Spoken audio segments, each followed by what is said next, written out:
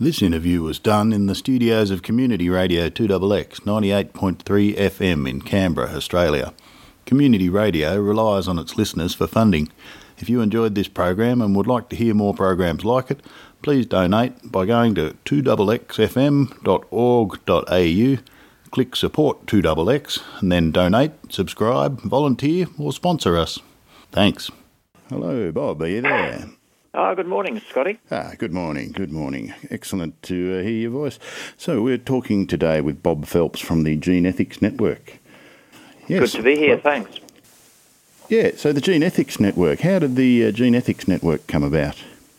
Oh, well, we got started 30 years ago under the auspices of the Australian Conservation Foundation, and we've just kicked on from then. Genetic engineering is still a hot topic. This is the biotech century, some people say, where a lot of innovation's happening. So there's also a need for a great many critiques of what genetic manipulation does and to living organisms and what it's going to be used for, particularly with the new crop of genetic engineering techniques coming along. Yeah, that's right. We'll touch on that in a bit. But, I guess genetic modification, what is it? What are they actually trying to do here? Well, the old 20th century cut and paste techniques wanted to transfer genetic information, that's DNA, between organisms in order to, for instance, give a crop plant resistance to Roundup, so that you could spray the whole field with the herbicide which would normally kill the crop, but would allow the plant to survive and continue to grow while everything else was killed. And the other main innovation in crops was the introduction of a gene for an insect toxin, so that when the caterpillar of certain species of moths came along and ate the plant, the digestive system of the caterpillar would be disrupted and they would die. Of course, there are a few problems with both of these strategies in that the weeds, on the one hand, would soon acquire resistance to Roundup, which they've done very extensively where this system has been used.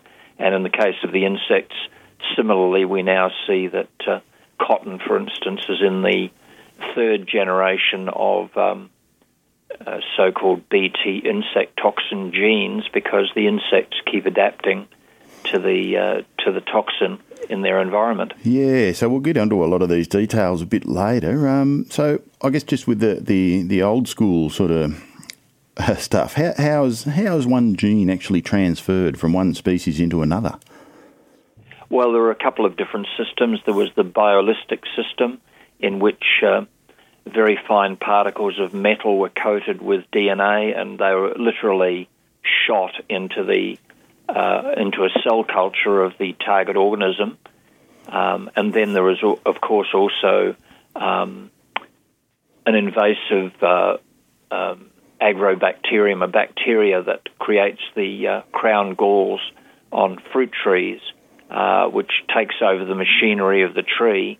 And that particular bacterium is also used so that you add the new foreign DNA to the bacterium, and you get that to go into the cells of the crop plant or the animal, the insect or the microorganism that you want to modify. This hasn't been a great success. Of course, it could only transfer one gene. So most traits, like eye color and so on in human beings, are multigenic traits. So they've never really been able to be modified using this strategy. And now, in the last 5 years, a whole new crop of genetic manipulation techniques have been developed. I suppose the most famous one at the moment is called CRISPR, and it's the focus of a lot of attention by regulators and, of course, companies wanting to make profits out of it and scientists wanting to make reputations out of it at the moment. What does that one involve? Well, CRISPR's still cutting and pasting single genes. They claim, though, that they're able to so-called gene edit rather than have to introduce DNA from other organisms. So they can cut and paste pieces out, or they can put new pieces of DNA in, and they say it's very accurate, cheap, and efficient and profitable, of course. This remains to be seen, since CRISPR and the other techniques still have no real history of safe use or commercial use out in our environment, in our food supply. And but there are projects to modify not only crop plants but also animals, fish, trees, insects, and even, of course, human beings, because they're always keen to make the perfect human being as well, which raises a whole lot of wonderful questions about eugenics, etc. Yes, you can have a whole lot of national pride at the Olympics then, couldn't you? Yes. So how you talked a bit about accuracy. How accurate is the placement of a new gene inside the genome? I mean, genes. Yeah, I guess that. And are genes reliant on being in the right order? Well, the short answer to that is yes, absolutely. The off-target impacts of these new genetic manipulation techniques is now being widely reported in the scientific literature, and it appears that hundreds or indeed perhaps thousands of off-target impacts will be created when you use these new techniques to modify a gene.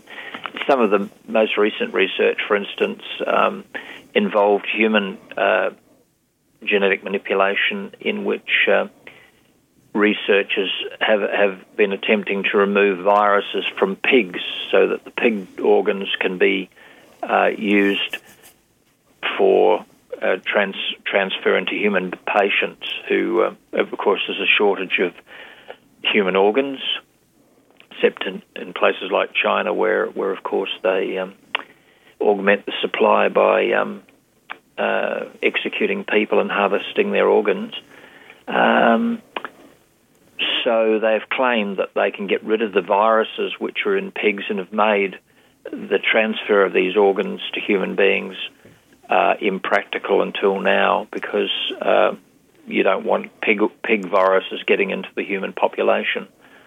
So there are claims that CRISPR has now been successfully used to remove those viruses. Likewise, with some recent embryo research in human beings, with a single gene fault, they've created human embryos with a single gene for a heart disease from the sperm, and they've claimed a 72% success rate with that. But of course, it would need to be reliably 100% for this technique to be any use as well. Already, a similar result is achieved by genetic screening, of course. So this is just another, scientists say, more clever way that they could create human embryos for IVF programs. Now, there's a number of other technologies, ZFN and TALEN and RNA. Anything that's standing out about those? Well, RNA interference does appear to be problematic because unexpectedly the modification of, say, a plant or an animal appears possibly to transfer to the organism, which is most likely to be a human being, that then eats that crop plant or that animal, and that the DNA of the organism that eats the originally modified organism can also be modified. This has got to be checked out, of course, and would be of great concern. And just why you would want to do it, it's hard to say. Another innovation is the so-called gene drives. Now, gene drive is a tactic for tricking a gene into being driven through a whole population of organisms. So, for instance, people are interested in trying to develop gene drives for mosquitoes so that malarial mosquitoes could be made extinct. So the idea is that the organism that's the target would be rendered extinct by a gene being driven through the whole population through reproduction of those organisms. So there's a debate, particularly in the Convention on Biological Diversity, the UN Convention discussions, are saying, well, what are the impacts going to be if we deliberately make other organisms out in our environment extinct? Yeah, well, I can see the eagles would be gone, the koalas would be gone, the dingoes would be gone, the wolves, the bears. There'd be an awful lot of stuff that would just be gone if we'd had that over the years. Well, there is work going on in Australia, in fact, to do this exactly with mice. And I think correctly you're then targeting those animals that are dependent on mice out in the environment for their food supply. Of course, they might transfer, eagles, for instance, or raptors might transfer their interest to other native animals rather than the exotic mice. But I was thinking they would be the original target. They've been hung up on fences around the country for a long time by angry farmers. Yes. Yep.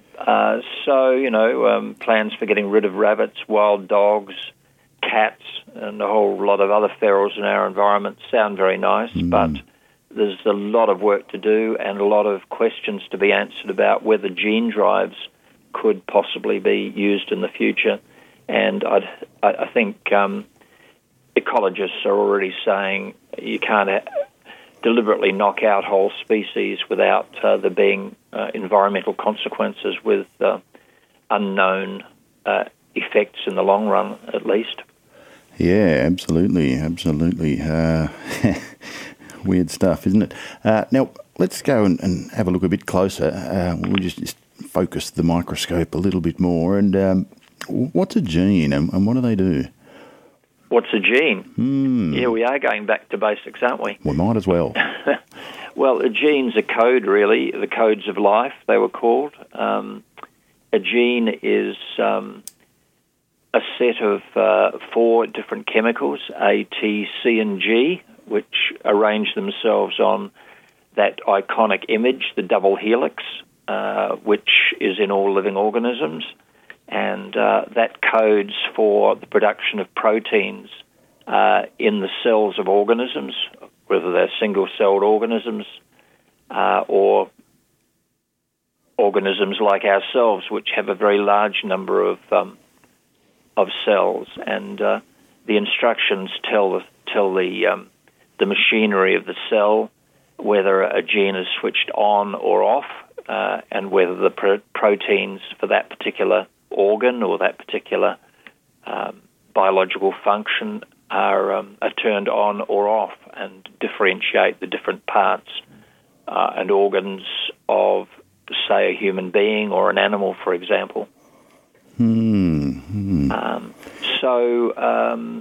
Of course, there's still a debate now about the role of genes, and we've got people like Rupert Sheldrake, for example, saying that there's a lot more to it than that, and the new science of epigenetics and various branches of the so-called omics are also exploring the complexities of this, and not just assuming that genes are the be-all and end-all of how biological systems work. So there's a huge amount of research going on.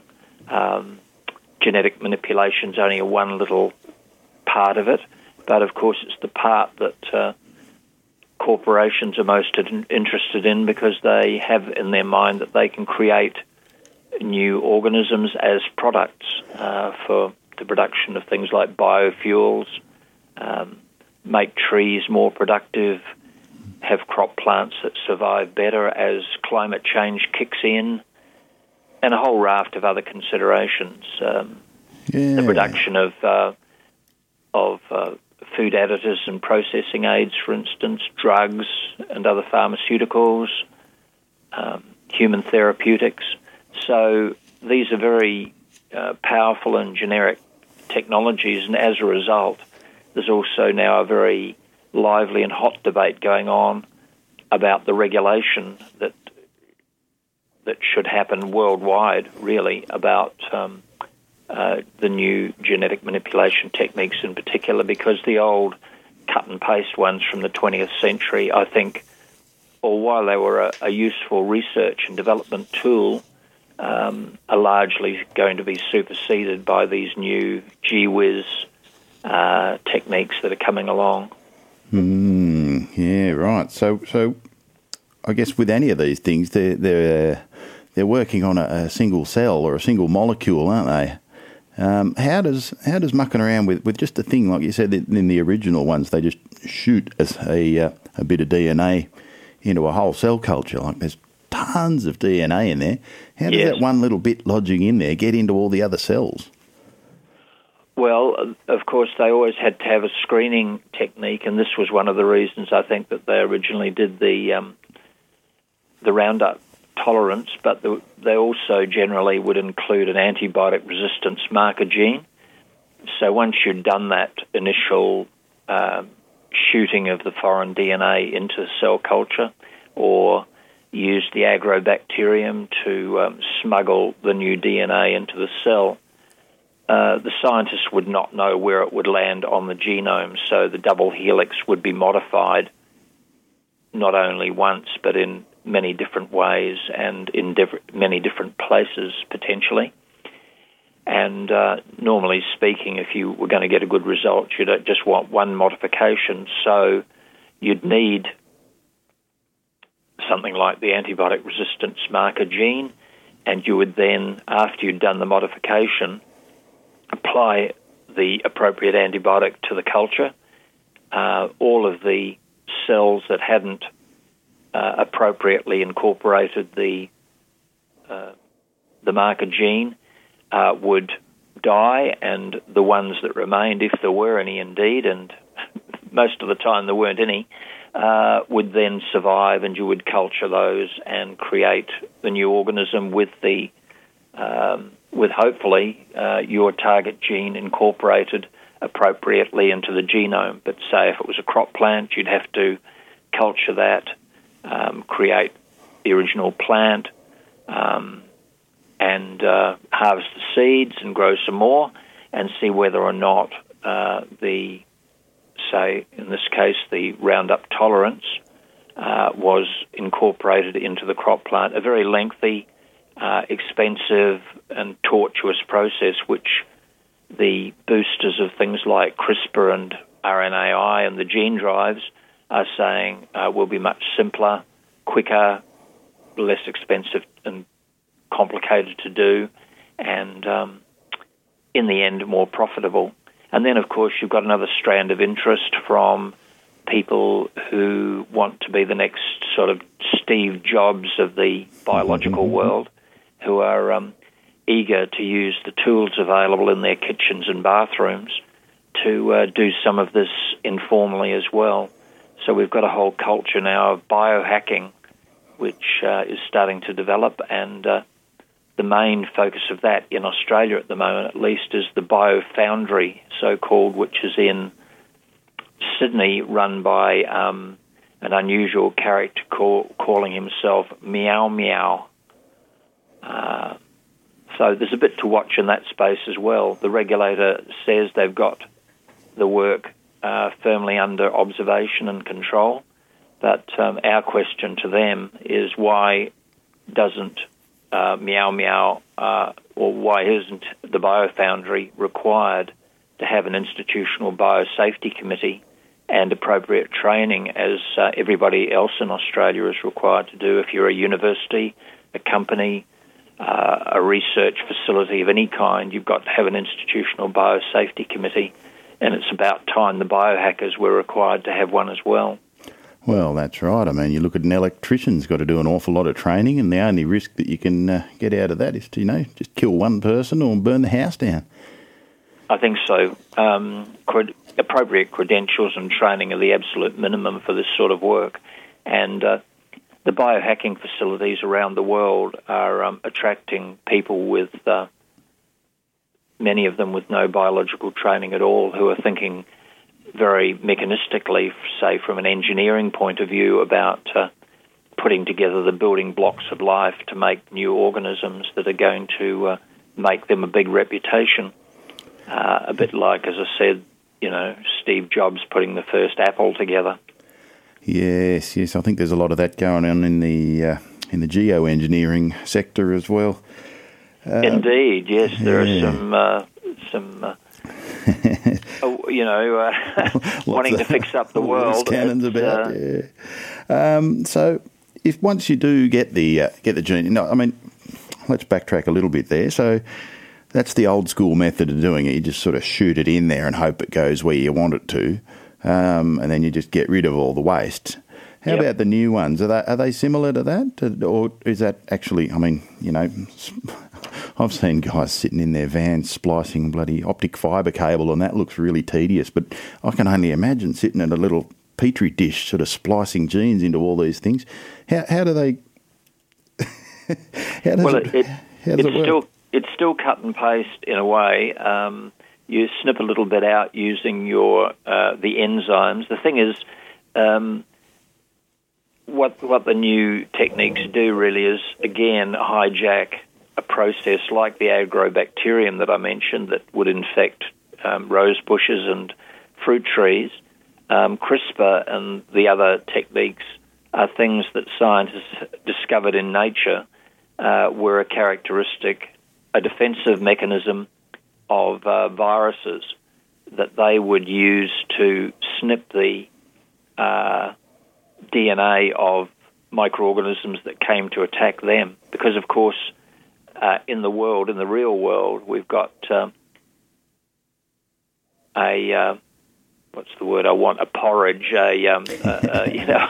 of microorganisms in our gut, for instance, competing with each other for space and nutrients and life, and they do tend to have wars among themselves as well. So, and to try to take over the biological machinery of other microorganisms in order to get a win in the battle for survival.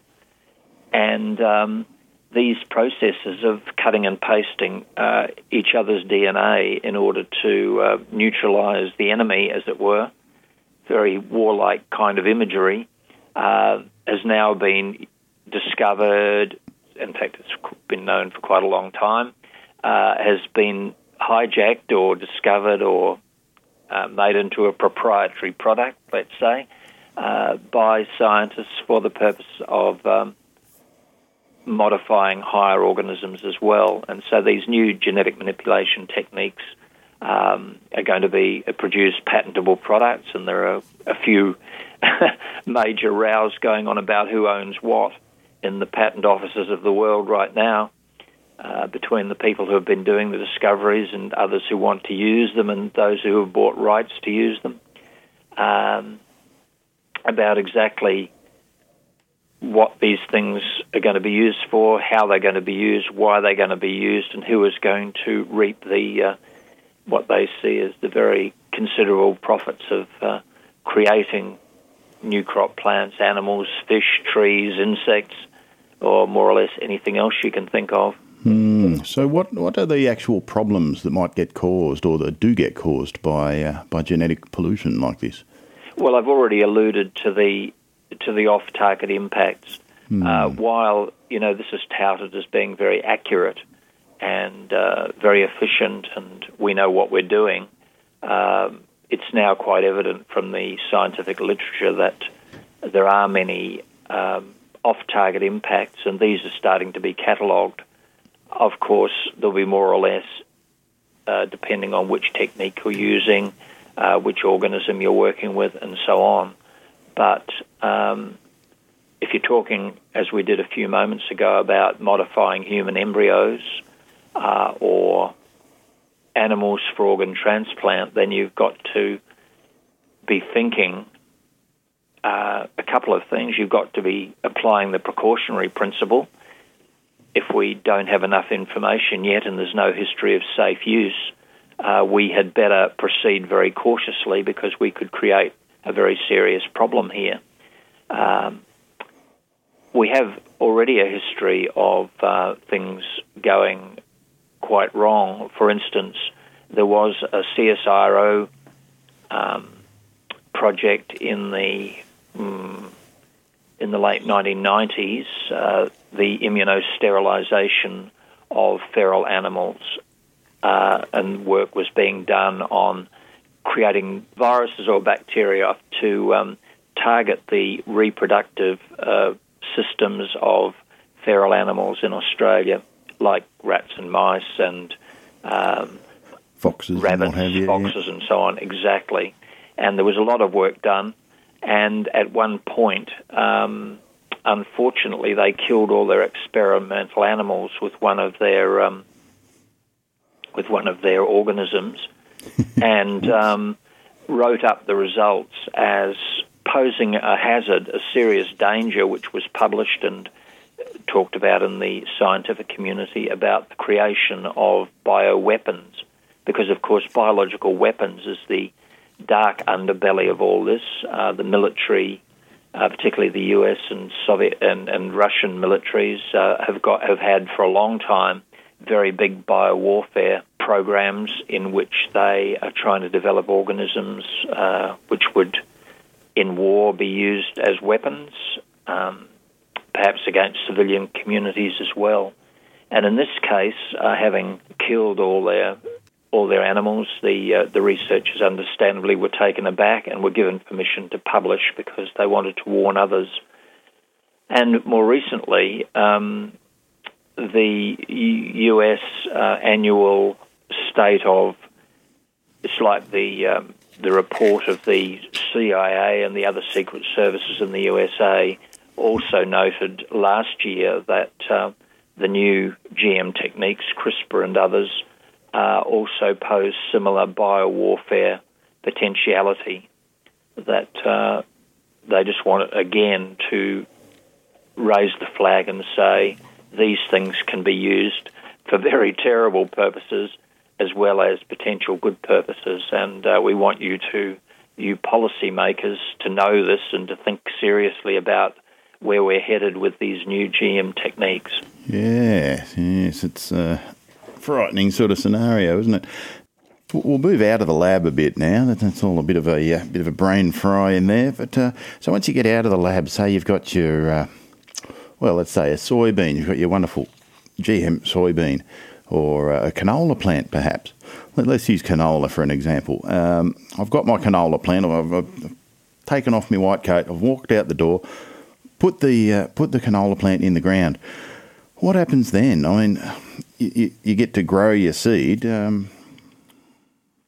well, in the case of canola, that's just the Roundup tolerance.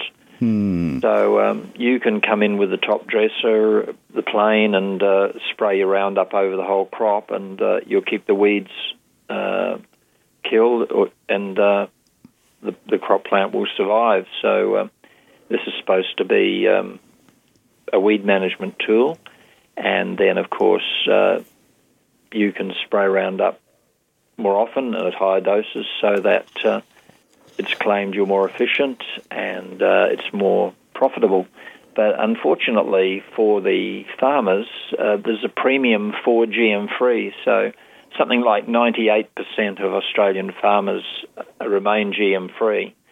There's only a couple of thousand growing cotton in southern Queensland and northern New South Wales, and a little bit of canola in Victoria and New South Wales, and about 30% of the crop in Western Australia, where they have very, very serious weed problems.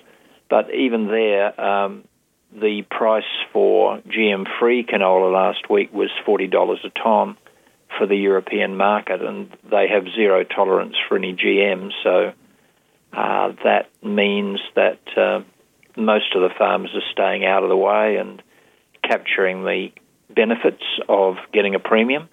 And the people who think they've got an unmanageable weed problem can spray more often and really multiply and complicate their weed management problems in the longer run. Yeah, right. So you're saying that you can grow this Roundup Ready plant, and it'll grow up, and all the weeds might grow up around it, anything that's there, and then you can cover the whole place in poison, and the only thing that will survive is the Roundup Ready. Yes, until they become resistant, of course. Previously you would have been in a position of only being able to apply a herbicide, something to kill plants, and that would most likely have been Roundup, which is the most used herbicide in the world. You'd put the weed killer on before you planted the crop, and then you would have to use cultivation, or you would just have to put up with the weeds, or you would, if you were smarter, you might plant your crops so that you shaded the weeds so that they didn't germinate and become a problem. And through the years, this strategy of minimising the crop, the weed burden would help. Of course, many people are working on other things. The West Australians especially, there's the Harrington Seed Destructor, which is a new machine to hooking onto the back of harvesters, which will grind up and destroy weed seed during crop harvest. And the Harrington Weed Destructor appears after 2 or 3 seasons to really knock down the problem of weeds over there by dealing with the seed before they ever get a chance to germinate. Yeah, right. So it's taking all the residues that are getting harvested off the field. You take off your good stuff, the grain, and just grind the hell out of everything else. That's right. They're using a grinder. In fact, the idea came out of the mining industry, which is used to grind up minerals. So, yeah, there are things like that around. And then there are you'll often see in local streets and so on, kids in shorts and thongs spraying. Well, that's Roundup usually, being sprayed in local parks and playgrounds and golf courses and anywhere else that a plant is that somebody doesn't like and calls a weed.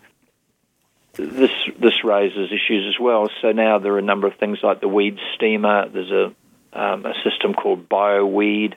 There are flame guns, a whole raft of different things that councils are trying to keep those toxic chemicals out of the local built environment. And I think that's a very good thing, and that's a counterpoint to what's happening on farms. Absolutely, and there's pasture cropping and all sorts of new innovative ways of growing crops too, aren't there? Yep. We have to transition out of the industrial agricultural system because as oil and phosphates become scarcer and more expensive, they won't be available as inputs for industrial farming.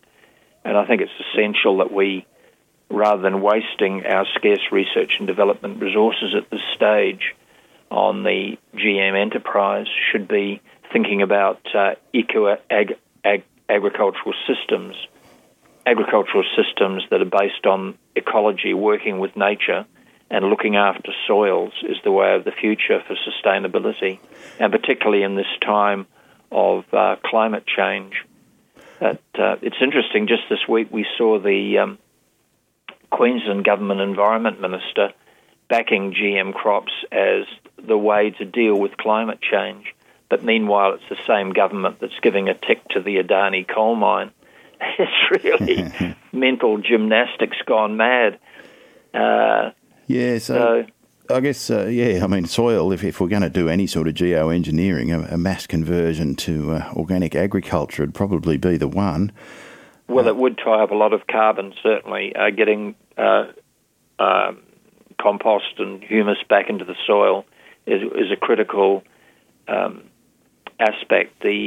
Something like a quarter of greenhouse gases are from agriculture, and I think that being smarter there and changing our focus and moving on from industrial agriculture, which is bound to crash and burn sometime soon and is mostly just producing bulk commodities, basically mining the land for export into world markets for animal feed and feedlots, biofuels, and, of course, partly to feed the human population as well. These industrial activities are not sustainable in the long run, and the younger farming community especially is now looking much more seriously at soil management, at sustainability, environment friendliness, and I think that's got to be the way to go. And of course, we should be putting our scarce research and development resources in that direction and not continuing to dump big buckets of money into the genetic manipulation fantasy, thinking that that's going to solve our food problems. You know, we already have a food security problem in Australia. Something over 2 million people each year are food insecure and have to rely on some charity in Australia. And we can see much more of that in the future unless we make a priority of feeding our own communities and giving less focus and putting less effort and research and development resources into the bulk commodities for export. Yeah, so how does the Roundup, when it is sprayed all around the place, how does that affect the soil? Because I guess the soil really is a living organism itself, isn't it, or it should be? Yeah, well, it does tend to create a desert, as do other synthetic chemicals. Yes, it does promote the rise of various pathogenic organisms which require you to do more spraying. So it's a bit of a treadmill, and the organic model, and indeed even post-organic, which would be more focused on the soil and the nurturing of those fundamental biological systems in the earth, is the way to proceed, I think. And unfortunately, there's not much research and development effort being put in those directions. Yes, it's a bit of a shame, really, missing the boat a bit there. Missing the boat, indeed, more particularly if they think that it's going to help climate change, as the Queensland Minister appears to think, while letting the coal mine go. So, we need some real public activity around that. We do. Now, how does Roundup affect humans? I mean, you mentioned that before the GM stuff, you could only apply the Roundup before your crop had emerged, and that would make it quite a long time before the crop got ripe and you stuck it in your mouth. But now you can spray the plants after they've grown, and there's a lot lesser sort of buffer time before you stick that food in your mouth. Is there anything going on there? What could it do to us if we get a bit of Roundup in our mouth? Well, it can be used as a desiccant as well on some crops at the end of the season, because you've got leaves and you've got branches and you've got all sorts of stuff that you don't want to get stuck in your harvester. They can go across and put the herbicide over the crop right at the end of its life and get rid of those troublesome bits of leaf and other biological stuff that's going to muck up the harvesting process. So yes, it is hanging around, although the research that was done by the World Health Organization in 2015, when they upgraded the categorization of Roundup in particular from a possible human carcinogen to a probable human carcinogen, was the focus on the people who use the product, that farm workers and people who spray that and other chemicals are likely to be more at risk than those who are eating the food supply. However, there are Roundup residues. There are residues of all sorts of chemicals in the food supply, in the conventional food supply. It's just that our regulators say, oh no, but certain levels of these chemicals are safe, and these levels are below the safe level. The problem with this is that the evaluation of chemicals, and there are literally thousands of them out there in our environment, and about to be a lot more, they're individually assessed. So firstly, only the active ingredient in a mixture like Roundup, which has got a whole lot of different chemicals in it, only the active ingredient glyphosate is evaluated for its impact on the environment and human health and animal health. You know, it's interacting with a whole lot of other things. And then, of course, if you spray that and you spray, say, insecticides as well, or other herbicides or fungicides, there's no evaluation of the interactional effects of those chemicals or their cumulative effect when they're out in the environment either. It's just too complicated for the regulators to do more than to look at one thing at a time and say, yep, we'll give that a tick, that's going to be safe, provided you follow the label and provided you don't spray too much or at the wrong time and that you observe the withholding period. All many big ifs and buts, and then we're going to keep this within limits. But what this means is that you've got all these different chemical residues. They're synergistic and cumulative and collective impacts are not ever really evaluated. And this whole mindset of one thing at a time has to change, because that does threaten environmental and public health. Now, you mentioned resistance. What's resistance? Well, resistance is a natural evolutionary process. If you spray something that's going to kill an organism, then you might get a good kill in the first year. Like if you release myxomatosis, for instance, to kill rabbits, you might get 99% of them in the first year, but the 1% that survive are going to be resistant. They're the ones who have got something in their genetic makeup, in their biological systems, that is going to allow them to survive being assaulted with this particular microorganism which has killed everybody else. And of course, then very soon after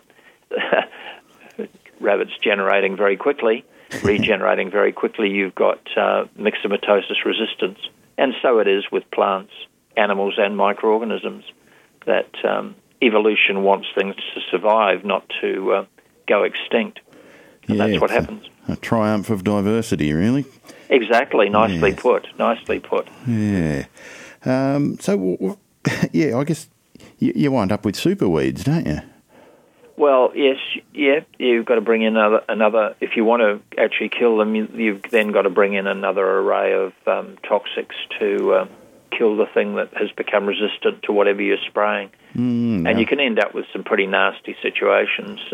In the USA, they've got weeds that just really are unmanageable because they're woody weeds, large, and they break farm machinery, and they're resistant to being sprayed with and managed with Roundup. So that's the kind of problem that you encounter when you either overuse the chemical, as was widely done in Australia prior to the GM crops being introduced in 2008,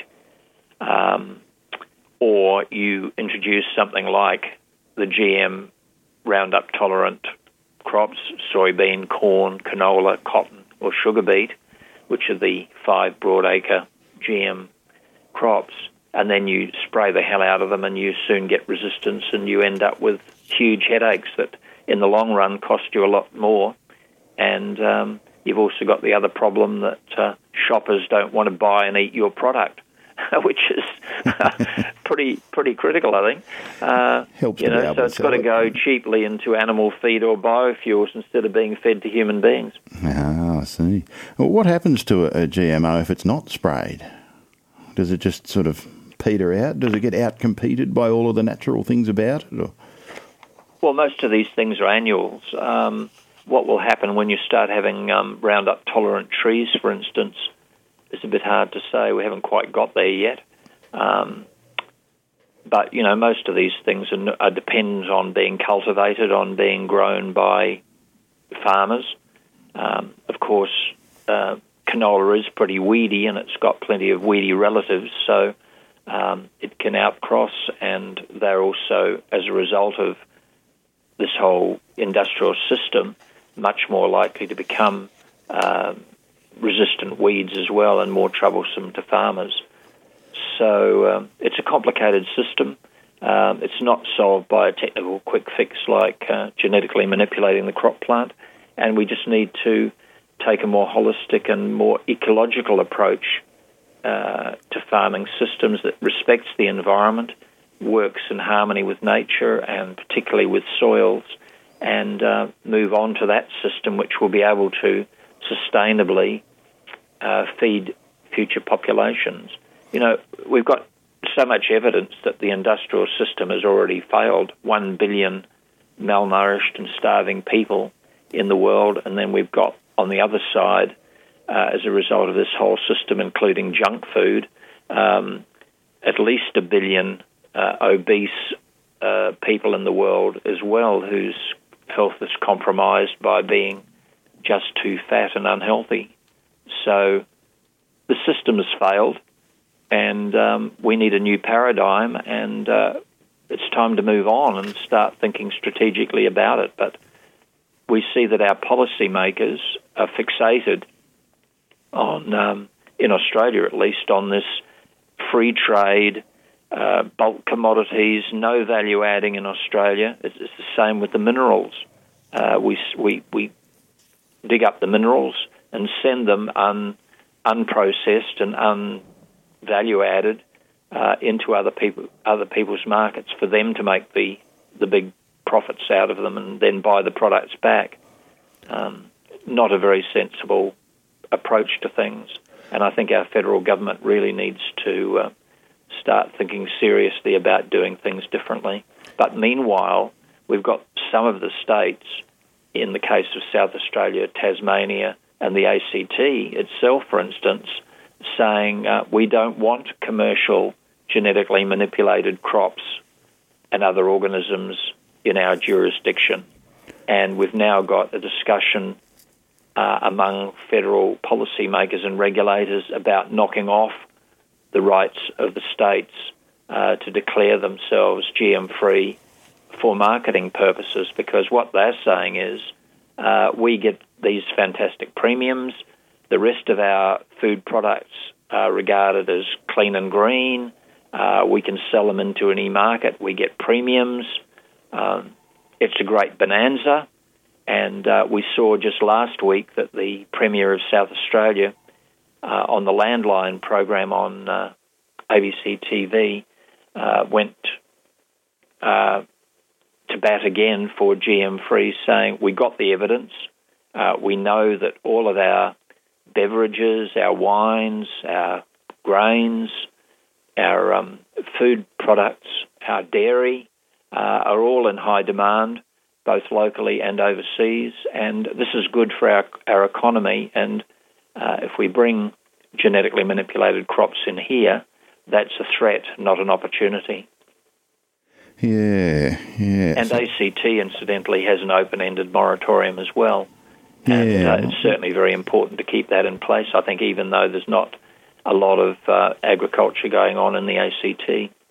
Yeah, well, say I was going to grow some organic, let's say canola again, we'll use canola. If I was going to grow some organic canola and my neighbour in Queanbeyan was allowed to grow some GM canola, how would that affect my organic status? I mean, would it be likely to jump over the fence? Well, yeah, we already have the example in WA of the Marsh versus Baxter case where a wind carried millions of seed over the fence.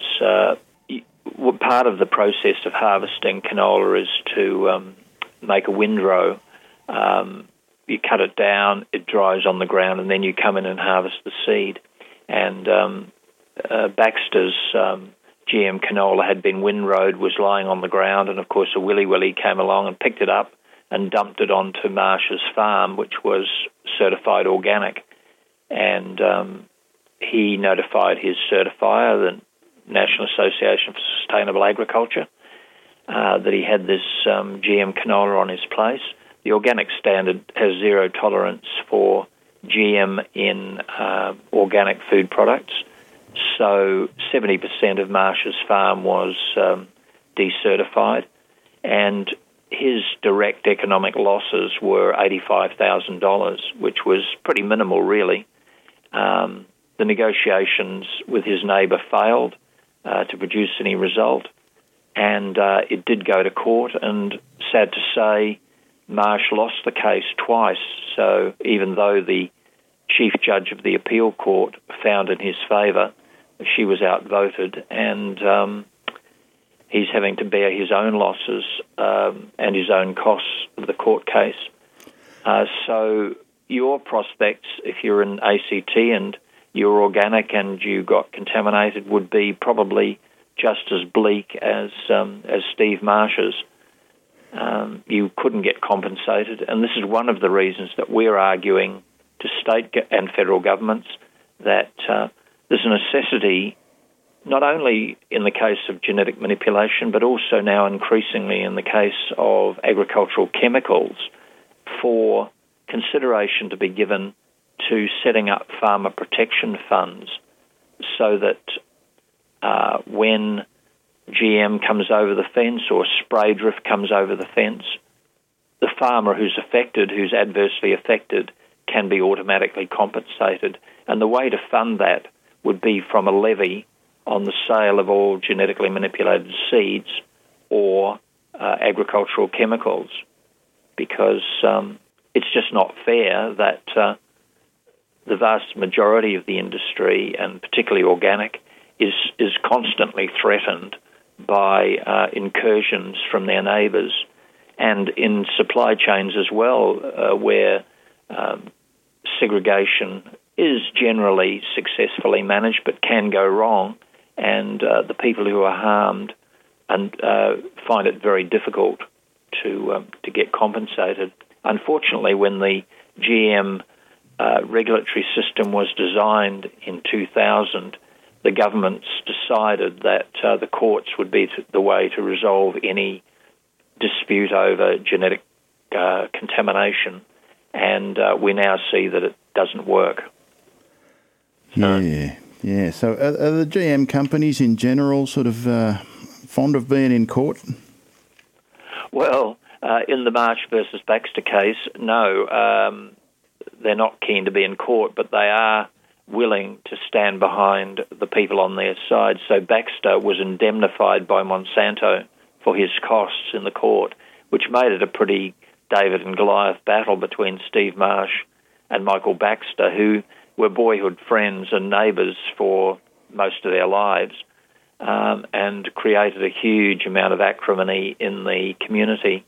But the negotiation about settling the thing beforehand didn't go well, because Marsh didn't know that his neighbour was being indemnified by the company that actually owned the seed. Because when Monsanto sells the farmers the seed, it doesn't hand ownership to them. It only hands over management control. It retains ownership. It retains the say-so of what's going to happen. And it also, in the contract, exonerates itself from any responsibility. So the farmer who buys GM seed is the one who cops any criticism or any litigation that might arise out of things going wrong. And, of course, CropLife, which is a global network of the agrochemical companies, and in the case of what we call Crop Death Australia, they've got 20 member companies as their members, and they are the main stalking horse for any policy about agrochemicals, genetic manipulation, and other things that might affect the interests of the rich and powerful agrochemical companies like Bayer, Monsanto, BASF, Dow and DuPont, ChemChina, and so on, which are going to be, we're going to end up very shortly with 3 mega companies as a result of various takeovers. For instance, Bayer's taking over Monsanto, 3 mega companies owning and controlling something like 70% of the world's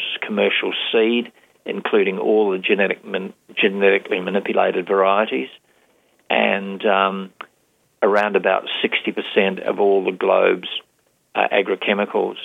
And then you've got a small handful of companies controlling farm machinery, fertilizers, and now increasingly information as well, which has become a very marketable product in the era of climate change. And this monopoly ownership and control of the global means of producing food and fibre is not in the public interest, and yet it's proceeding at a pace. it's not really the first time that sort of arrangement's happened, has it? I mean, the one comes to mind immediately is the Cropleyen system in North America in the late 1800s, where the one company owned the seed suppliers and the fertiliser suppliers and all the general stores, and so they could set the price for the seed and the growing of the crops, and then they also owned all the avenues for those crops to get to market. So when it got harvested, they could change the prices, and they'd get you on both sides, and that led to the populist movement, which is where the word populism comes from, and the Great Dust Bowl in the States as well, I believe. Yep. Well, that's that system of the 1800s revisited, but now on steroids. This is really very significant. At the moment, the world's producing something like 1.5 times enough food to feed everyone well throughout the world. A population of something like 12 billion people could be fed right now, provided this ownership and control. And then, of course, we've got food supplies being used as political weapons in various parts of the world, in wars and civil unrest and so on. And, of course, the price of food in the late 2000s, the 2008, around about, almost caused revolutions in a number of countries because food was not accessible at affordable prices. People were starving. And this system just needs innovation from top to bottom.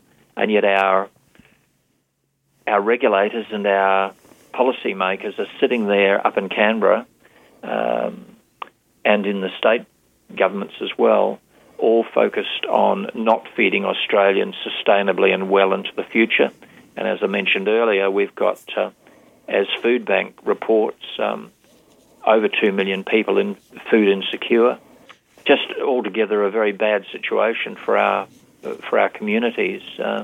This is something that needs to be dealt with urgently. It should be a top priority to feed, house, clothe, educate, and heal our community. That's what we want our governments to do.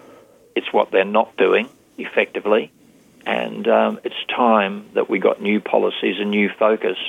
But unfortunately, when you go to talk to the politicians and the bureaucrats, all you can get is, well, you know that 20% of our farms are these huge agribusiness farms. They're the ones that are generating the revenues from exports, and that's where we put our focus, that's where we put our research and development resources, and that's what we'll continue to do, even while the system's falling apart and failing.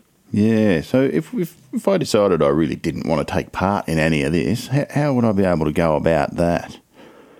It's community gardens, permaculture, urban farming on nature strips and in your backyards.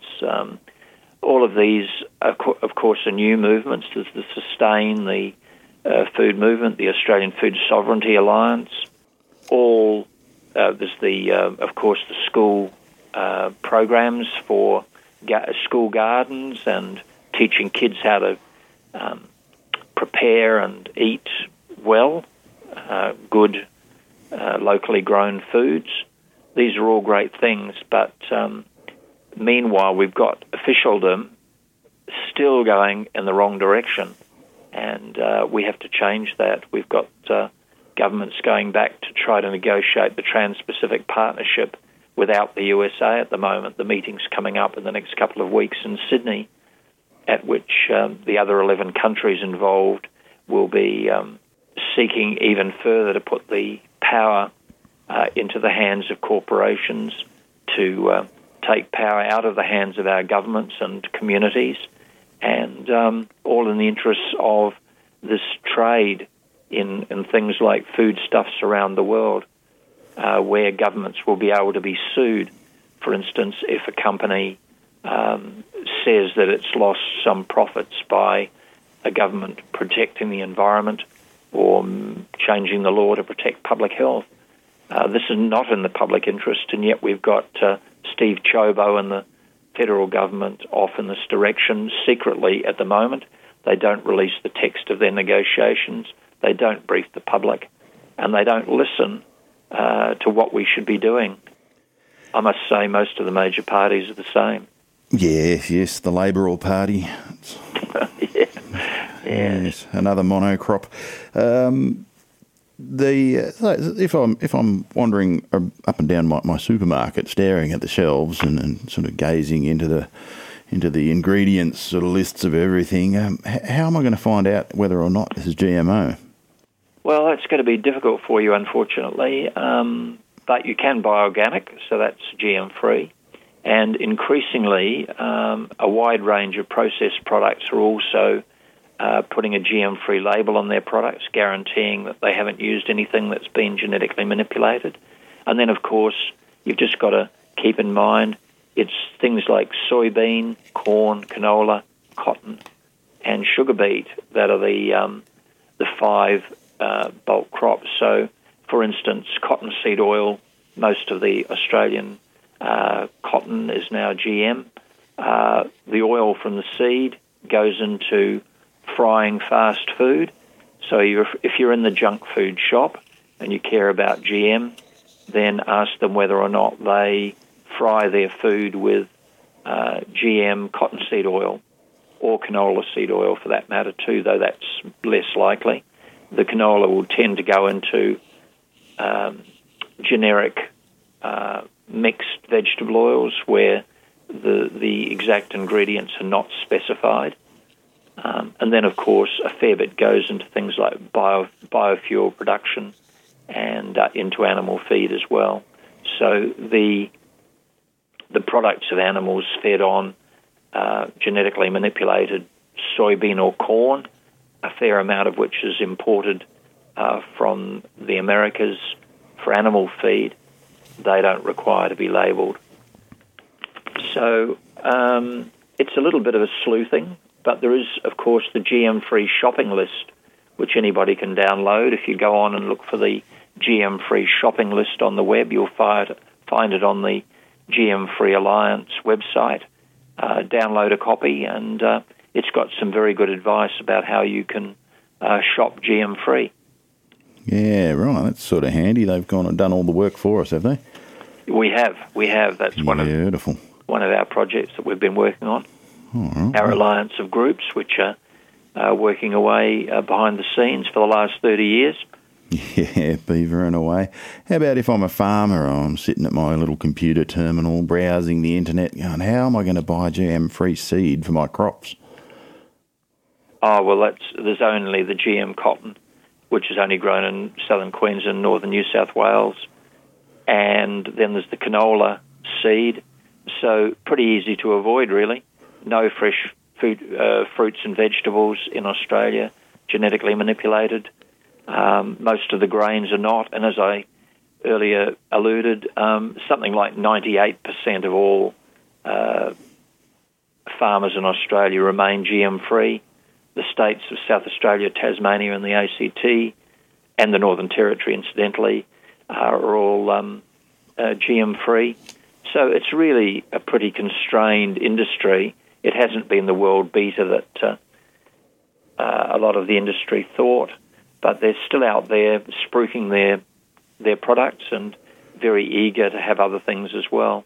Yeah. So for instance, in the tofu and soy milk supply, you'll find that most things are labelled GM-free, and you can rely on those GM-free labels because the ACCC, the Consumer and Competition Commission, said very clearly when GM labelling was first an issue in the early 2000s that they would be keeping an eye on it as well, because a GM-free claim, as far as they're concerned, is zero tolerance. So it's absolutely squeaky clean.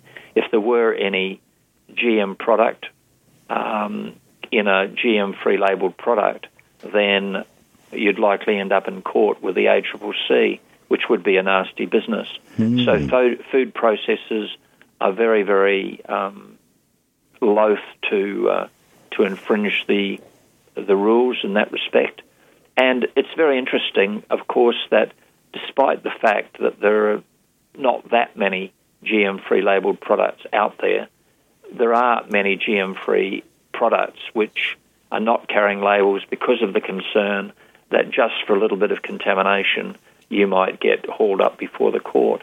So, for instance, the own brands of Coles, which is something now like 30% of their offering, are actually GMO-free, even though they're not labelled, because Coles only can control the production of that part of its offering and is not prepared to label because of the risk of something going wrong and ruining their brand.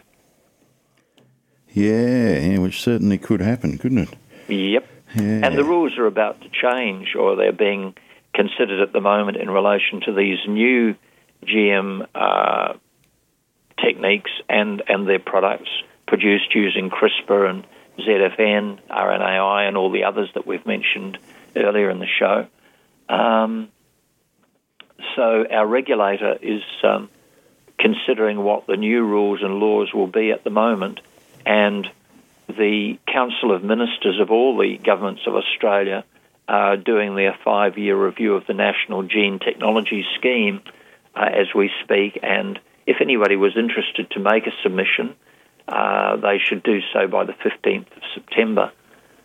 Our headline items there are that the governments, particularly the federal government, appears hell-bent at the instigation of crop death and other corporate interests to knock off the right of the state governments to continue to declare themselves GM-free, as the ACT, South Australia and Tasmania have done, which would mean that they'd have no control in the future at all over the introduction of any genetically engineered organism, whether it was an insect, a tree, crop plant, animal, or microorganism, into their jurisdictions.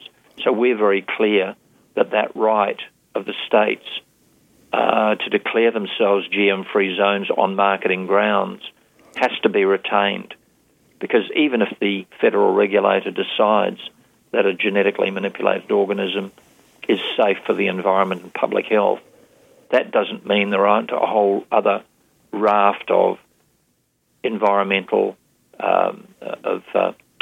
marketing, should I say, social, ethical, and other considerations. And we think that they should continue to be considered by state governments as a backup. We want the precautionary principle in there. We want it improved. And we want all of the new GM techniques and their products to be evaluated by the regulator. At the moment, the regulator is considering which of these new techniques and their products will we deregulate from the beginning, even though they've never been out there, even though they have no history of safe use, even though the evidence is very weak on their safety. The regulator is currently considering deregulating a lot of them and at the behest of the industry. And that's very, very unsatisfactory. Again, the labelling is under attack as well. And finally, I think we do also need to join the United Nations Biosafety Protocol, which is the first treaty negotiated under the Convention on Biological Diversity, which we belong to, but we're not. We don't belong to or implement the Biosafety Protocol, which is specifically on genetically manipulated organisms, their management internationally. And it's about time, after 12 years, that Australia got on board, as it should do. Yeah, well, we've pretty much run out of time. Is there anything you'd like to add, and where can we find the Genethics Network? Yeah, well, you can find us online, etc. But before we go on to that, I just mention that this National Gene Technology Scheme review is on until the 15th of September, so people have still got more than 2 weeks to make a short comment. They can go on the Friends of the Earth website, where there's a briefing, a gene technology review, or if they look up the National Gene Technology Scheme review, they will find a government website as well, where they'll get all the information they need. Or anybody who wants to is welcome to email me at info@genethics.org. Genethics is just gene and ethics put together. So info@genethics.org. Or for a local call from any landline, they can give me a bell on 1300 868. I've been here 30 years waiting for their call. We became autonomous in 2002, so we moved away from the Conservation Foundation and have been autonomous since then. So we're reliant as a not-for-profit on public support and goodwill. And if anybody wants to reach me, 1300-133-868, or the email info@genethics.org, or on Facebook, of course, Genethics, Facebook, or our website. No worries. Everyone's welcome. Beautiful. We've run out of time. Thank you very much, Bob Phelps. Great talking to you, Scotty. We'll see you later.